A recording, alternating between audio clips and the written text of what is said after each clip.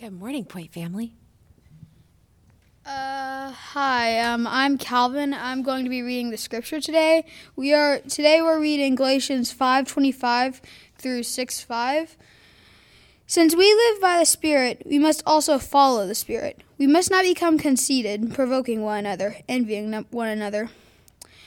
Brothers, if someone is caught in any wrongdoing, you who are spiritual should restore such a person with a gentle spirit, watching out for yourselves so you also won't be tempted. Carry one another's burdens. In this way you will fulfill the law of Christ. For if anyone considers himself to be something when he is nothing, he deceives himself.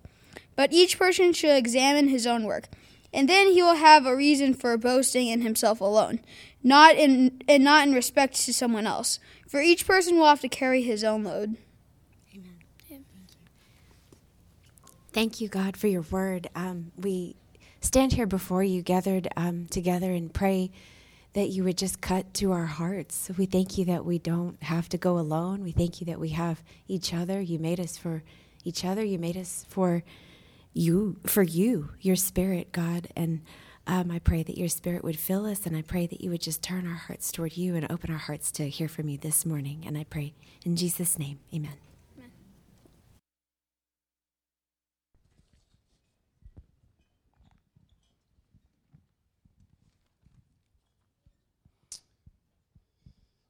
Thanks, Calvin, for reading the scripture. Great job. Morning. How's it going? I hear some good greats. That's good. Well, yes, as we just read, we're in Galatians, and so I encourage you to keep your Bible open there. I'm also going to go ahead and tell you now we're not going to get as far as we planned today. I think the Lord has a little bit of a desire just for us to slow down a bit on a couple of things, and we're actually going to back up even a little bit. We've kind of been working through the book of Galatians recently, and I felt like this week in particular, there was something specific that the Lord was speaking to me. I think He's speaking to all of us that I think will hopefully help you walk in greater freedom. We said that the theme of Galatians, one of the primary themes, is freedom, and so we're going to speak into that. Before we do, so they don't distract, because I'm not sure, maybe this is just for my own sake, but some of you are probably looking at my face like, what is going on with his face? Does that look kind of weird, like a reverse raccoon up here? When our boys turn 10 years old, I take them on an overnight camping trip, and we talk about what it means to be a man and what it looks like to follow Jesus and really just to walk in purity and walk in as a godly man. And so my son Cray, it was his turn, and he wanted to go to the beach to fish for a shark. And so that's what we did. And I had everything covered up except for right here. And when my sunglasses left a nice little white lines right here. So anyway, I was really thankful for the time with him, and it even made me think about this message today as we're teaching about this idea of freedom, and specifically freedom in relationships. I was going to give the sermon a title today. That's what it would be, Freedom in Relationships. And I'll kind of explain a little bit more as we go, but I would dare say that most of us in this room don't walk in a lot of freedom in our relationships. And what I even mean by that is I feel like we're enslaved to what people think about us far too often. And maybe I'm alone on that. I don't know. Maybe I'm on an island over here. I don't think that's the case. I think being human, there's a part of us that really wrestles with how people perceive us, how they think about us, how they view us. And Christians aren't exempt from that at all, right? But we do have an answer. We have a solution to it. And I think Paul addresses some of that in the text. And so we're going to talk about that because the book of Galatians, if you've been walking with us so far through it, and even if you haven't, let me just catch up to speed. While freedom might be this big, high-level theme, really it's gospel freedom that we're talking about. And the Galatians is this incredible explanation of the gospel. It's really the Cliff Notes version of Romans. It's a shortened version of the book of Romans. And if you've never read the book of Romans, I highly recommend it. But you have to put your big boy pants on to read it, and you have to put your thinking cap on because Paul gets really in the nitty-gritty of the gospel, okay? And goes to town on it, and it's awesome. It's beautiful. It's amazing. It's awe-inspiring, and it really is stirring for our hearts in worship. But Galatians is just a shortened version in some ways, but again, he doesn't keep it at the 30,000-foot level. He doesn't just do a high-level flyover. He actually gives us some practical things to this. And I want you to know this, and we say this pretty often around here, but we never outgrow the gospel. We never get beyond it, right? We never get more mature than needing the gospel. And the reason that's the case is because everyone in here, even as I was singing those songs, and that last song we sang before, well, the one before the Worthy of It All, before the throne of God, such rich theology, but if I can just be completely honest with you, I struggle to believe it fully. Like, it says that we are righteous, it says that we are forgiven, it says we are redeemed, it says all these things, but the reality is, in my heart, I still struggle to believe that in days and moments. In fact, sometimes we usually use this classification of, well, Christians are the believers, and then the world's the non-believers. I don't know if you know this or not, but we're all unbelievers at some form, at some level. So I think we probably should stop using that distinction, because if we believed fully, we wouldn't sin, right? We wouldn't give in to temptation. We wouldn't give up on God. We wouldn't trust in ourselves. We would put our trust fully in God, and it would flow in everything else. But we're in process, and that's the beauty is. Even as we are Christ followers, we're now children of God. That's settled. We are righteous. We're acquitted. We're forgiven, but we're working on the process of actually believing more fully what that means. Does that make sense? Are we still with me? So I think that's good for us in our hearts to wrestle that out a bit. And Galatians is speaking into that, because here's the thing. At one point in the book of Galatians, and y'all will probably remember this, we got to a sermon where Paul the apostle actually confronted Peter the apostle, because he said, Peter, you are not living in full belief of the gospel. And it was specifically around the issue of prejudice and racism. So Peter wasn't treating the Gentiles good because he wanted to fit in with the Jews. And he was trying to appease his Jewish brothers, and at the expense of the Gentiles feeling like they were less than, right? And Paul confronts him. He says, I confronted him to his face and told him, you are not living in light of the gospel. So that tells me that the gospel has implications for all kinds of things, including how we view one another, right? And how we interact with one another. And if Peter needed to continue to know the gospel, I can guarantee we need to continue to know the gospel and learn how to believe the gospel, right? And by the way, all these letters in the New Testament, Paul wrote 13 of them. Every one of these letters, Paul is reminding them of the gospel, and they were already Christians. So he wasn't evangelizing them again, right? In a sense of trying to get them to come and put their trust in Christ and become children of God in that way.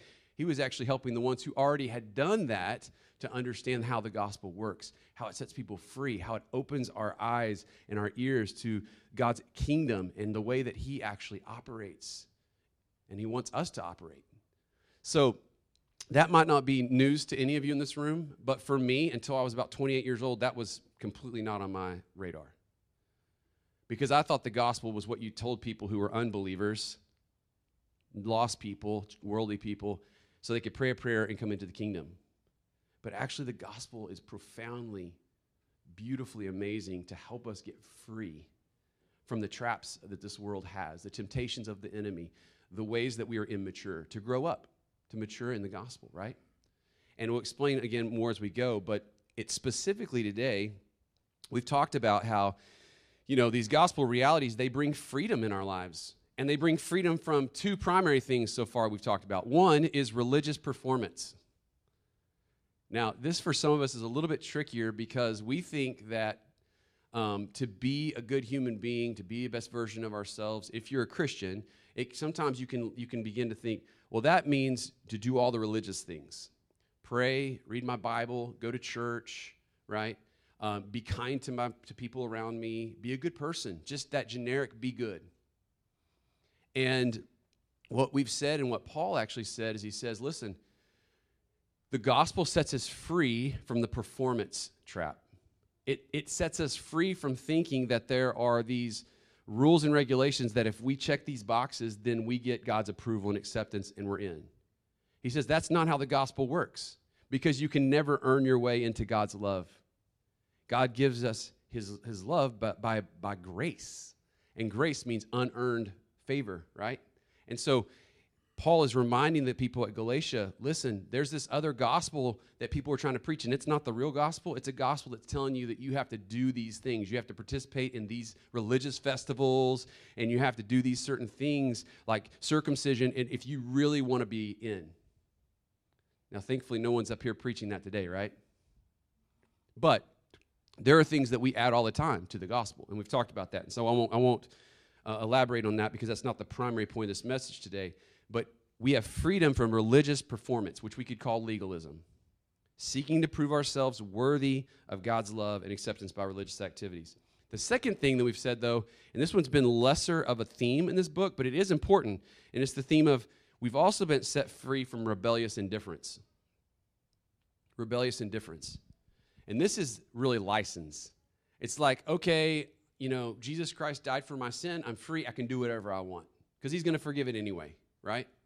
And there can be people who do that and become nonchalant, really drift into passivity towards holiness and set aside God's agenda and his desire and his calling to be holy, to be set apart, to be different, okay? So hear my heart. You're not saved by your works, but you are saved for good works. And so we should look increasingly like our Savior.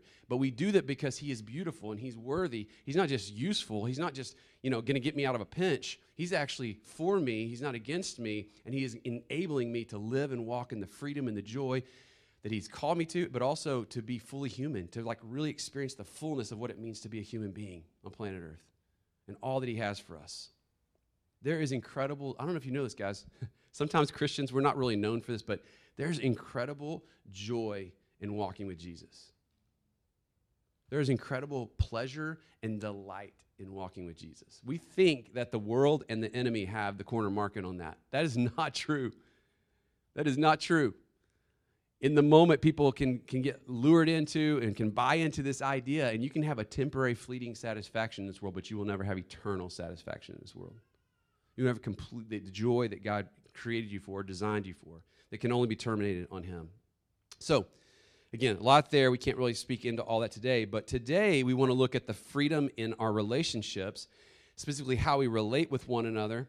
And I want to back up just for a second and read from verse 13 in chapter 5. So if you have your Bible already open, just look back up to verse 13 in chapter 5 because we kind of skipped over this. It was at the end of a passage I taught. Didn't really say much about it, but I want to speak to it again. Here's what he says. He says, "For you were called to be free." There's that freedom word, right? You were called to be free. Brothers, only don't use this freedom as an opportunity for the flesh, to use it for the sinful nature, to use it to do your own selfish, focused thing, right? But serve one another through love. For the entire law is fulfilled in one statement: love your neighbor as yourself, okay? And we just can simply say that if we love our neighbor the way God does, the way he's called us to, we won't sin against them if we love them, right? That's how it's supposed to work. But again, we are in process, so sometimes we don't love other people, and therefore we treat them poorly, we dishonor them, we sin against God and hurt them in the process. But the gospel actually frees us from our self-salvation project so that we can actually live in healthier relationships with people. So we don't look to people now to save us, to give us the affirmation, the confirmation, the value, the worth, the security that we need. We actually get that from Jesus, from God. And as a result, now we're free to love people and not just need them in that way, right? And we're going to talk more about that in just a minute. So as human beings, God longs for us to have healthy relationships. Because I don't know if you know this, maybe you do. But if you go into your Bible and you read the very beginning of the story, humanity, people, we talked about this a couple weeks ago, we're the only creation that was created in God's image, right? And one of the primary things about being created in God's image is that we were created for relationship. I was meeting on Thursday mornings with a group of guys. We meet on just to talk about what biblical manhood looks like and how do we live out as godly man. And we were spending a little time on this creation narrative. And isn't it fascinating that in the creation story, it's every time God creates something, he says it's good. Until he says one thing is not good. And what does he say? It's not good for what? Man to be alone. Did God create human beings with a flaw? Kind of tricky question, isn't it? A little tricky question. He didn't create us with a flaw. He created us in his image. meaning that we were created for relationship. We were created for community. We were created to be together. And it's interesting how much the enemy tries to distort that and break that apart and how to break down community. We were created for perfect relationship with God, and we were actually created for perfect relationship with each other. And the gospel, what Christ did for us, doesn't just resolve the problem that we have broken relationship with God. It actually resolves the problem we have relationships with each other. Which means, FYI, and I'm learning this still, that my primary issue in my marriage to Jada, that my primary struggle is not actually here. It's actually here. And when this gets right, this gets fixed.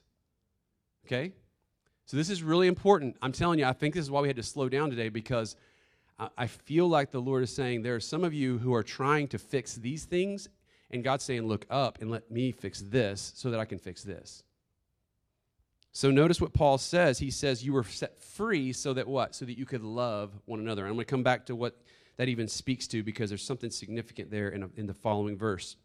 But there's a problem, right, in our lives, because we have this sinfulness, which is really just choosing our way over God's way. It's worshiping ourselves over God. It's being so focused on ourselves. And so we then think like, we're going to resolve this through, again, our own self-help process, through just trying harder, but it just gets worse. It just compounds because we need God. We need help. We need God to rescue us, which he offers to, and he enables us to be set free from that. That continuous cycle of failure. So look at verse 25 and 26, and this is why I wanted to say, because remember, the theme of Galatians is this freedom, this gospel freedom that comes, and specifically would say that the Spirit of God, okay, the Spirit of God who is fully God, that is deposited in the life of a believer, is actually working all this out for our good and bringing us into freedom. But in verse 25 of chapter 5, which Calvin read for us earlier, it says, since we live by the Spirit, this is assuming we are actually living by the Spirit, and if you're in Christ, you are living by the Spirit, maybe not great, maybe not as fully as you should, but the only way we're a Christian is the Spirit has set up shop in us and we're a new creature. We're a new creation in Christ, right? So we're a spiritual being now in that way. Since we live by the Spirit, we must also follow the Spirit. There's sanctification. We're learning how to follow the Spirit. We are alive in the Spirit. Now we're learning how to follow the Spirit. You still with me? So he says, practical implication, nitty-gritty of the gospel. Here it goes. We must not become conceited, provoking one another, envying one another. Now, I want to just take a minute and talk about this idea of conceit, because, I don't know, there's something about it when I hear it, it's kind of weird. I just want to give us some handles. I think it's important to understand what that even means. I don't typically do this, but I'm going to give you, there's a word in Greek that's used there, and it's kina doxoi, okay? And if you hear the back of it, if you know anything about Greek at all, which probably most of you in the room don't, you probably study Greek, that's the word glory. Okay? And what he's actually saying, literally, is if you have a King James version of the Bible, you're going to see the word vainglory here instead of conceit. Okay? You're going to see the word vainglory, which really still doesn't mean much to us in our modern world. What does that mean, vainglory? I think this actually helps. It means empty of honor. It means empty of honor. Okay? It's a glory vacuum, if you will. So, when we live outside of God's intent, we are living in a glory vacuum, meaning that we are sucking up, obviously, everything around us, trying to matter, trying to be something, trying to prove that we are worth. Because you know what the word glory means, right? It involves weight, having weight, meaning heavy, there's a weight of it. God is glorious because he is weighty. And when his glory falls on us, we feel it, don't we?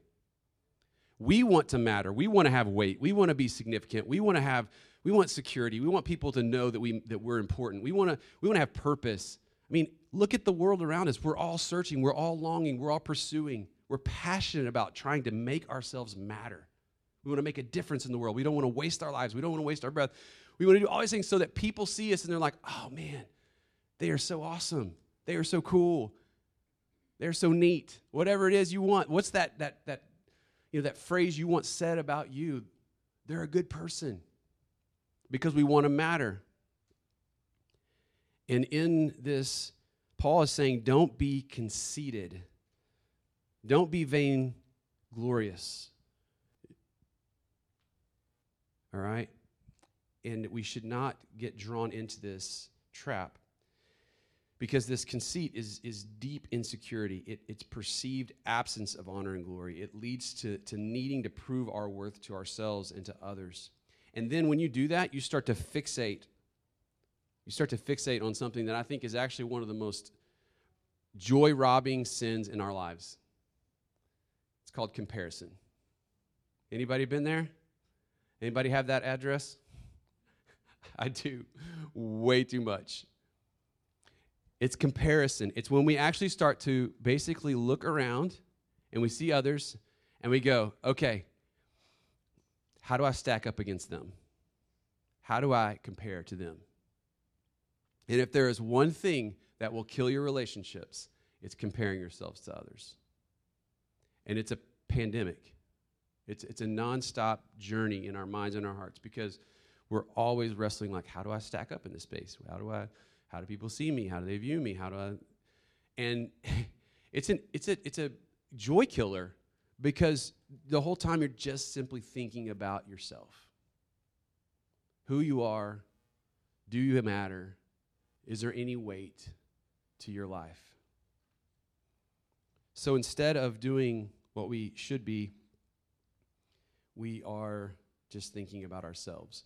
And this has been an interesting conversation with my kids, and I'm sure it's a conversation in your house, but at some point as our kids get older, and we try to really build into our children the things that we need to hear too, which are like, hey, listen, you're valuable to God, and He loves you, and He's for you, and all these things. But at some point it comes along, and they really wrestle with like, what do people think about them? And one of the funny things is, I don't remember at what point I heard this or said it to the first one of our kids. I just said, you know what, listen, when you walk into a room, don't stress out about what people think about you because they're not thinking about you, they're thinking about themselves. Because they're in the same boat you are, and all they're thinking about is how are they viewed. Now, this sounds really, really like just bad. That this is where we are, but this is an issue with the human heart. We are wrestling this out. We are working through this, and we're comparing and competing even with others on a continual basis. And it does kill our joy, and it robs us of deep relationships, of healthy relationships. Now again, just to give us a little precursor, there is hope, by the way. It's not hopeless. But I want to talk a little bit further into this because as we are spending our time trying to compare ourselves, we have this honor-hungry part of us, and we start to just really, it starts to consume us. It starts to take over our lives. And this really is where we are without the gospel, without the grace of God intervening. We will stay in that stuck state of just continually pursuing that. And when we are conceited, we will definitely spend our lives trying to pursue the mattering to other people because we don't want to be ignored. We don't want to be ignored. It's interesting, and you guys have seen this, but a kid that's growing up,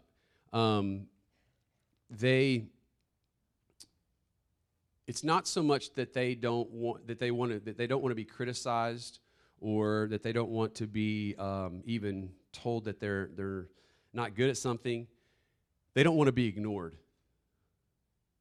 And so think about it, like how many kids have you watched, and I'm sure we've got some school teachers in the room, other people, they will do anything to get attention, even if it's negative.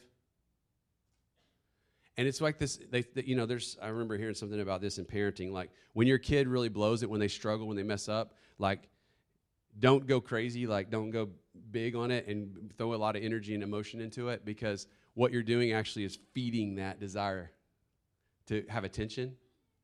I'm not saying you shouldn't acknowledge it and you shouldn't deal with it, okay?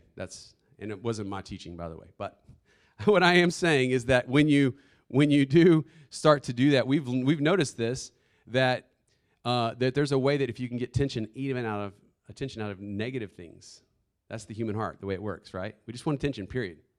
I would even argue to you that, and this is just a side note here, but as I was reading and reflecting on this, I think that hell is where people are ignored by God. I think that hell ultimately is when we are cast out and there's no attention from our God, Creator God. I mean, just think about that for a second. What would it be like for the God who made us and created us to ignore us? Anyway, so in this conceit, we begin to compare and we ask the question, how can I get glory from you and you and you and you? And how can I get glory? How can I matter? How can I get approval, acceptance? And it's this weird deal that's going on in our hearts, kind of backtrack to all the soundtrack of our in our heads and our hearts. And so we begin to work through that and find ourselves really struggling if we're honest. But notice what Paul writes here. He says, he doesn't just keep it at conceit. He says, we must not become conceited, provoking one another and envying one another. And here's what conceit leads to. It leads to one of two paths. I didn't see this before because when I thought of provoking, I thought of like challenging or picking a fight. But that's actually not what he's saying here. The word provoke that's in here in this language is actually the idea of looking down on. It's being condescending.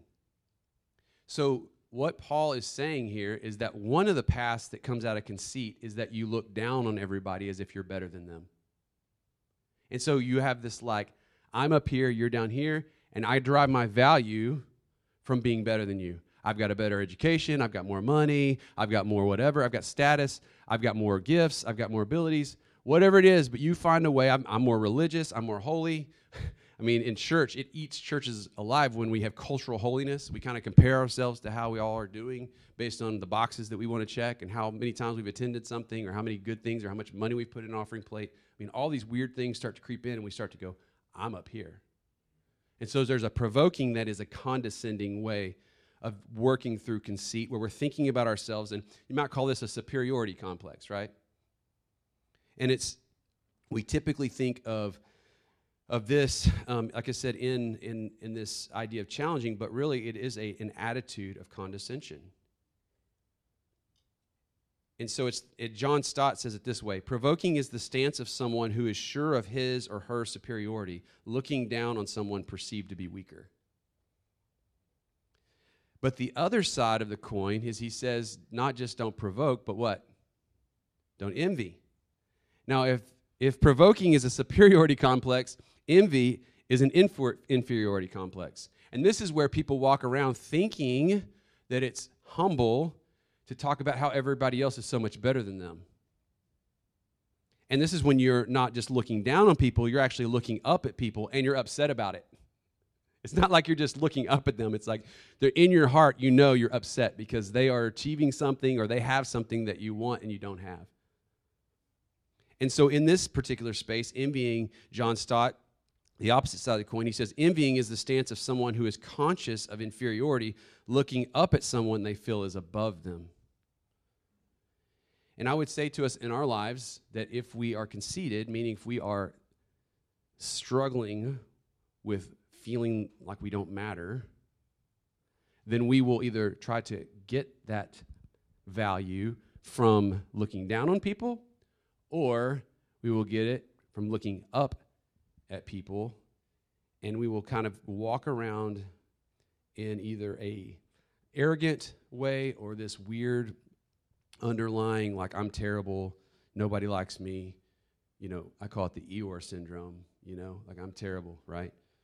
Some of you guys know Winnie the Pooh. So when we operate in these ways, our relationships with others are a perpetual experience of comparing and competing. And we are continually sizing up others to derive the value that we need. And it's exhausting. And I can tell you that in the modern era, social media has only amplified this by thousands. Because now we have so many more people to compare and compete with in the digital space. And what's crazy about it is in the digital space, we compare and we compete with things that aren't even true, aren't even real, that are edited, that are like painted in a particular way. I would say that the young generation coming up, guys, listen, this isn't me being an old fogey, like looking down. I'm saying, like, you guys have a real challenge as younger people because the enemy is warring against you by using those means and methods to get you to just be thinking about yourself and how you stack up.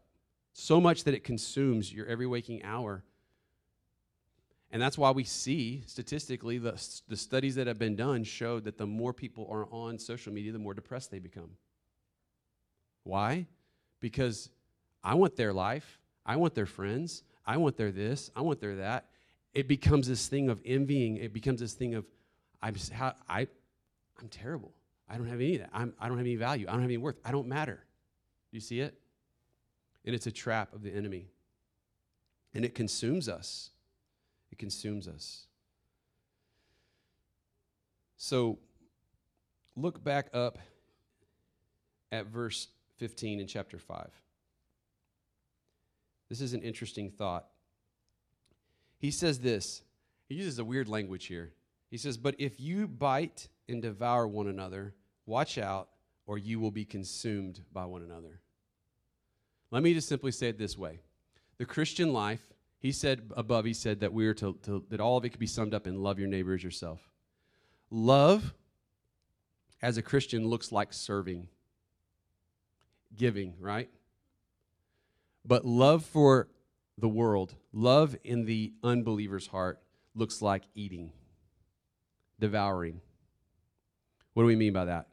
When we are not walking as a Christ follower in the power of the Holy Spirit, we are not receiving our worth, our identity, our security from God, then we will consume other people because we need them so badly to prove that we matter. And this even happens in your marriage. It happens as a parent with your children. It happens in your workspace with your coworkers. It happens among your group of people you do your hobbies with. It happens in all of our relationships. And it's killing our relationships. And it's not a fruit of the gospel. It's a work of the flesh. Are you with me? I personally am feeling deep conviction in this today. So welcome to my conviction. Because reality is there are so many jacked up things going on in my head and my heart because I'm not looking here, I'm looking here.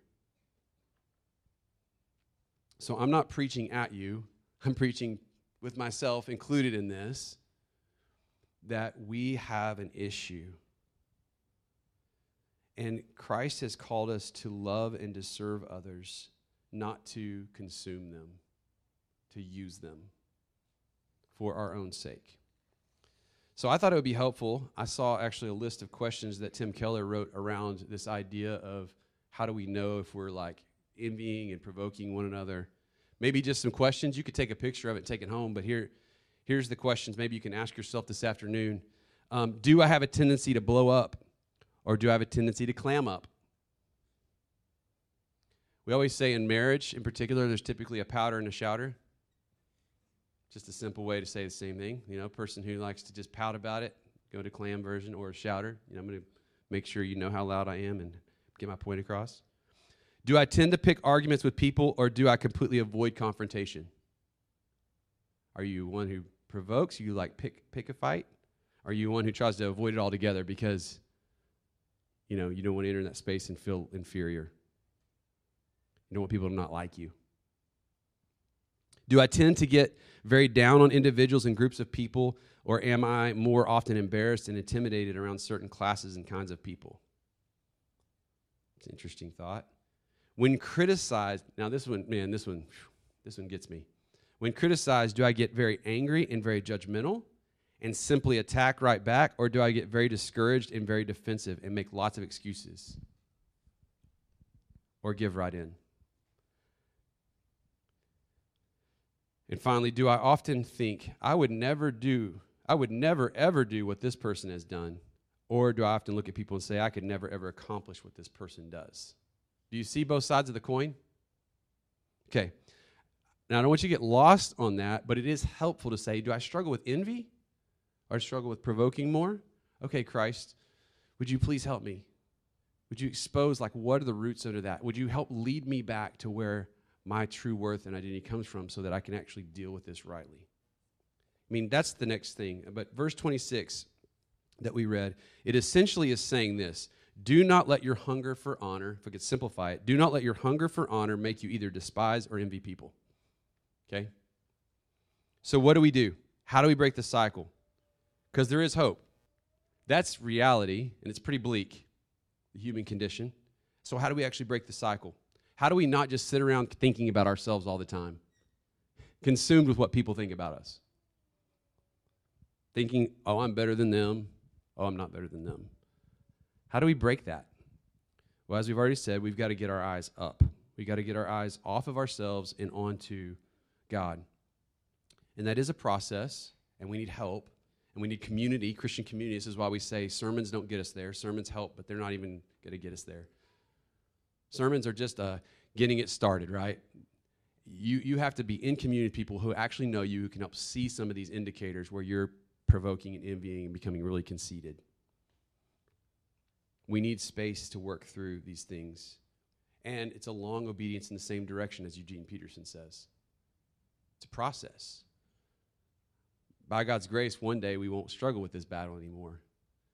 But in this life, we will continue to have to work through it, which is why Martin Luther said all of life is repentance.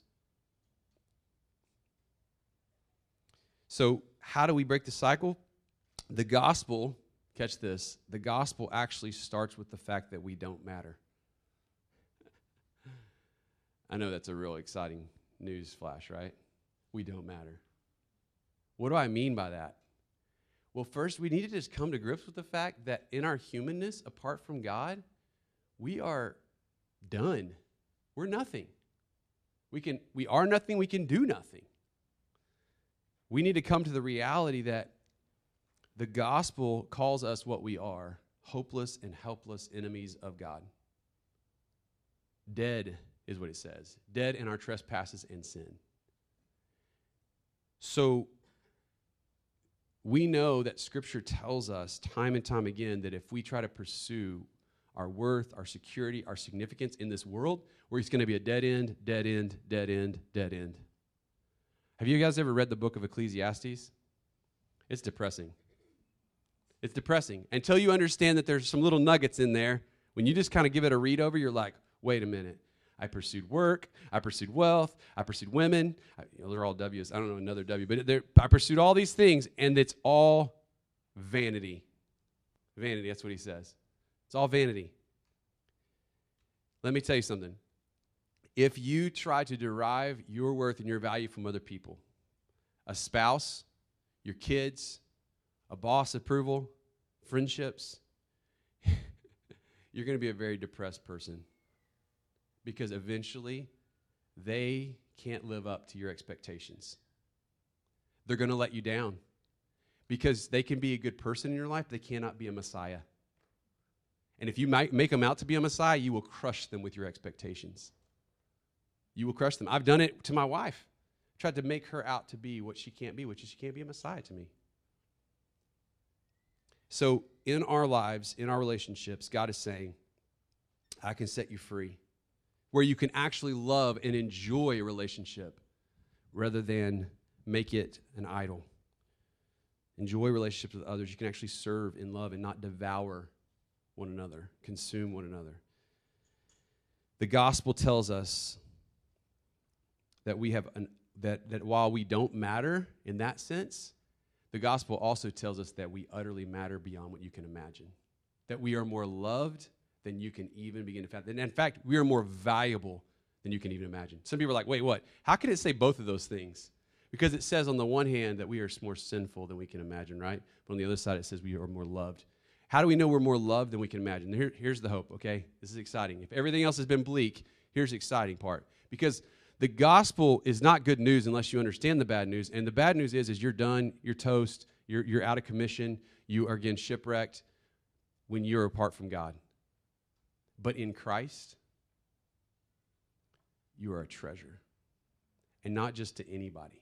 You are a treasure to the King of Kings, the Lord of Lords, the Creator of heaven and earth. You're a treasure to Him. and it changes everything. Listen to what Philippians 2, 3 through 8 says. And think about the language we've been talking about.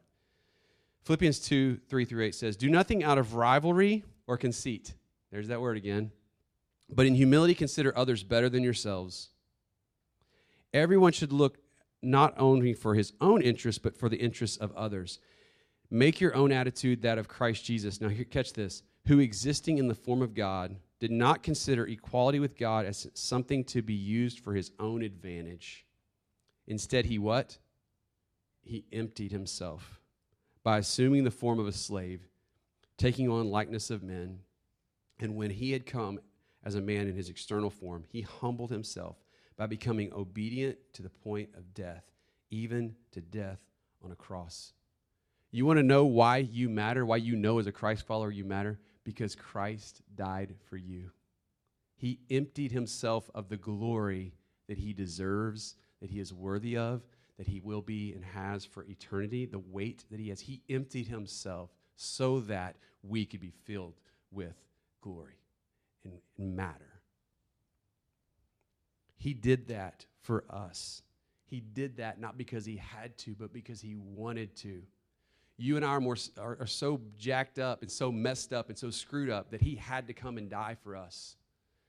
But we're so loved that he wanted to do that for us. He is so good. He is so gracious. Listen to what Isaiah 53 says. This came to mind this week as I was thinking about it. It's Isaiah 53. It talks about Jesus. It's a prophetic word 500 years before Jesus comes on the scene. He says, "He grew up up before him like a young plant, like a root out of dry ground. He didn't make an impressive form." Now think about how our culture tries to find their worth and their value from people. And notice what Jesus does.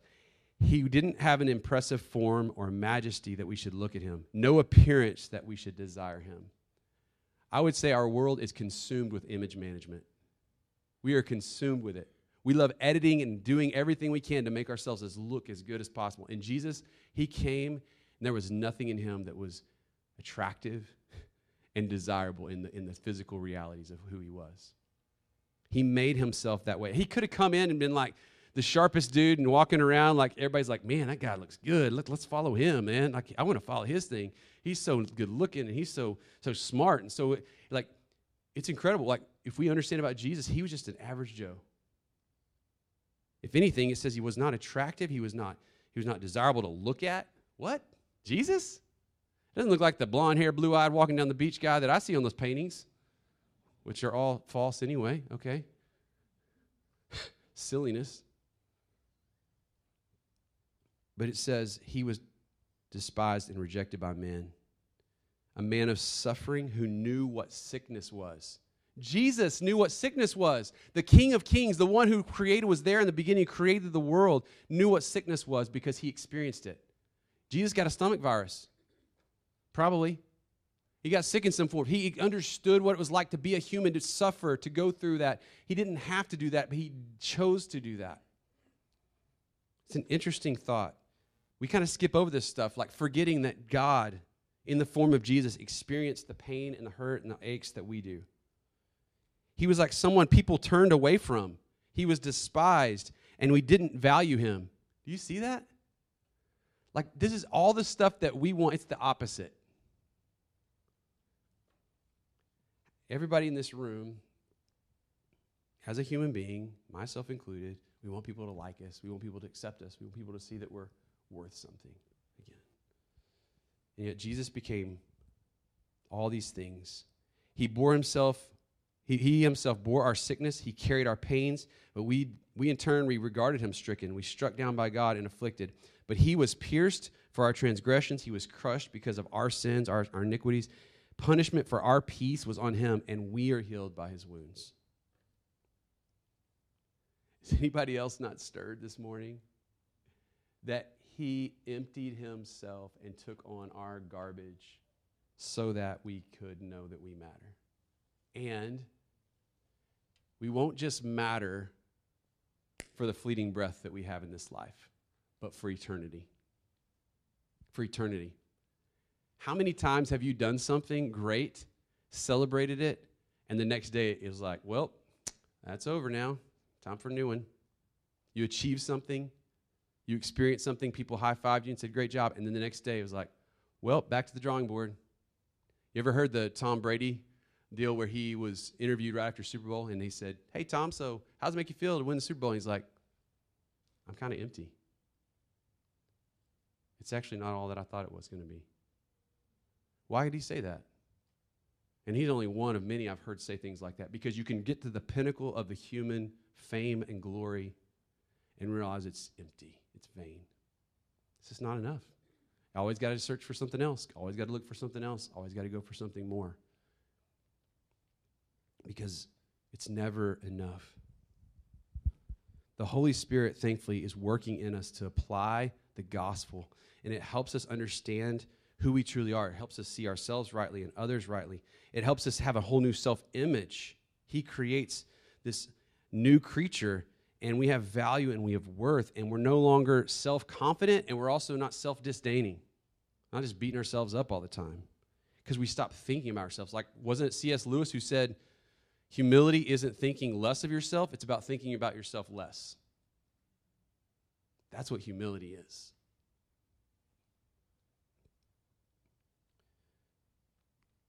To the degree that I'm still functioning in this idea that I have to earn my worth through my performance, to that degree I will be working out this whole conceited thing, thinking I'm better than people or less than people. Because if I'm saved by my works, then I'll either be confident but not humble, or I'll be humble but not confident. But what God's gospel, what God's truth about us says is that we can be humble and confident at the same time. Because we know we need God, and we aren't enough on our own, but we know with God we have all that we need, and He is enough.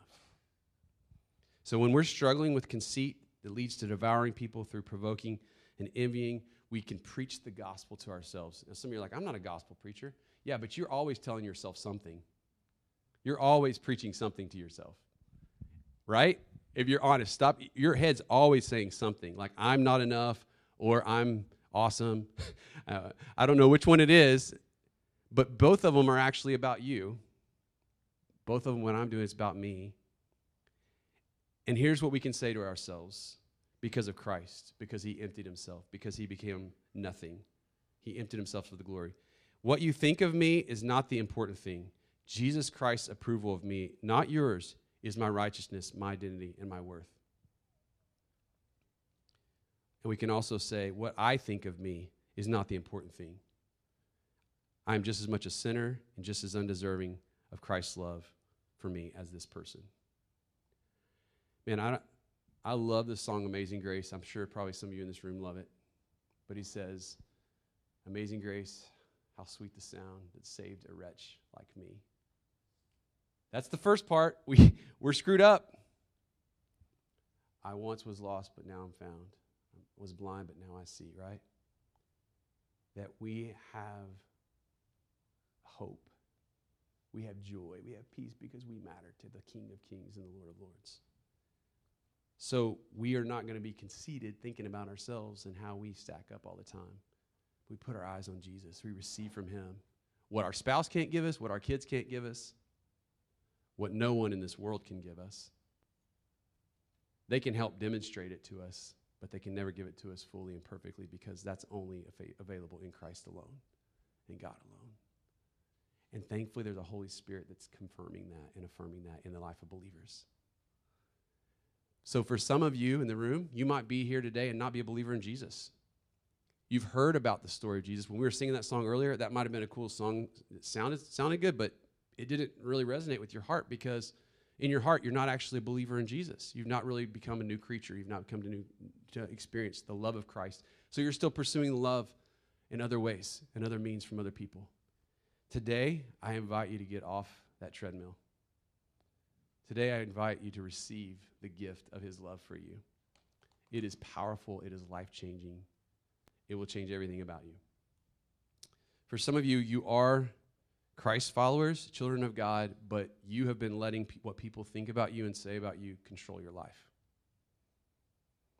For some of you in this room, you have literally let people that you don't even really know on social media run your life. Or you've let family members who you do know and you do love, and I'm just going to speak from my own personal experience right here, for years, until actually a year ago or so, I let my parents and their approval of me control so much in my life. And I literally had to go and speak to them and ask their forgiveness for idolizing their approval.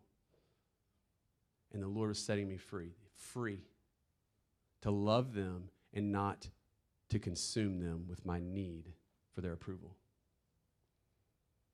That's fresh on my heart, and I pray for every one of us in this room, like we are free to be honest about where we really are. Because when we stack ourselves up against Jesus, none of us matter.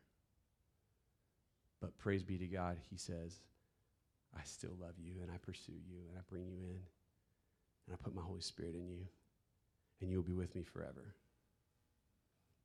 Let's pray. Father God, as I stop and think right now about my journey with you, I've spent so much time trying to earn your love, trying to prove myself worthy of your love. So much time trying to convince other people to like me, to approve of me, to accept me. And God, it's just empty. It's exhausting. God, thank you that you have gifted us value and worth, honor in Christ. And thank you that your approval for us, of us, is not based on our performance for you, but it's based, again, on the approval, the performance of Christ. I pray, Father, for this space today, that your Spirit would move among us and bring to light any places where we are weighed down, where we are carrying this burden of trying to be something that we don't need to be. Father, I pray over this space today that you would actually bring people who've been living their life apart from you, trying to do religious works for you, earn their way, that today that you would bring them to faith. And I pray for others who have been living their life apart from you, just kind of doing their own thing, thinking that freedom will come if they just ignore you, and recognizing that there is nothing in this world that can satisfy their soul. I pray that today they would receive the grace gift of your salvation and begin to learn what it looks like to receive from you what only, again, you can provide.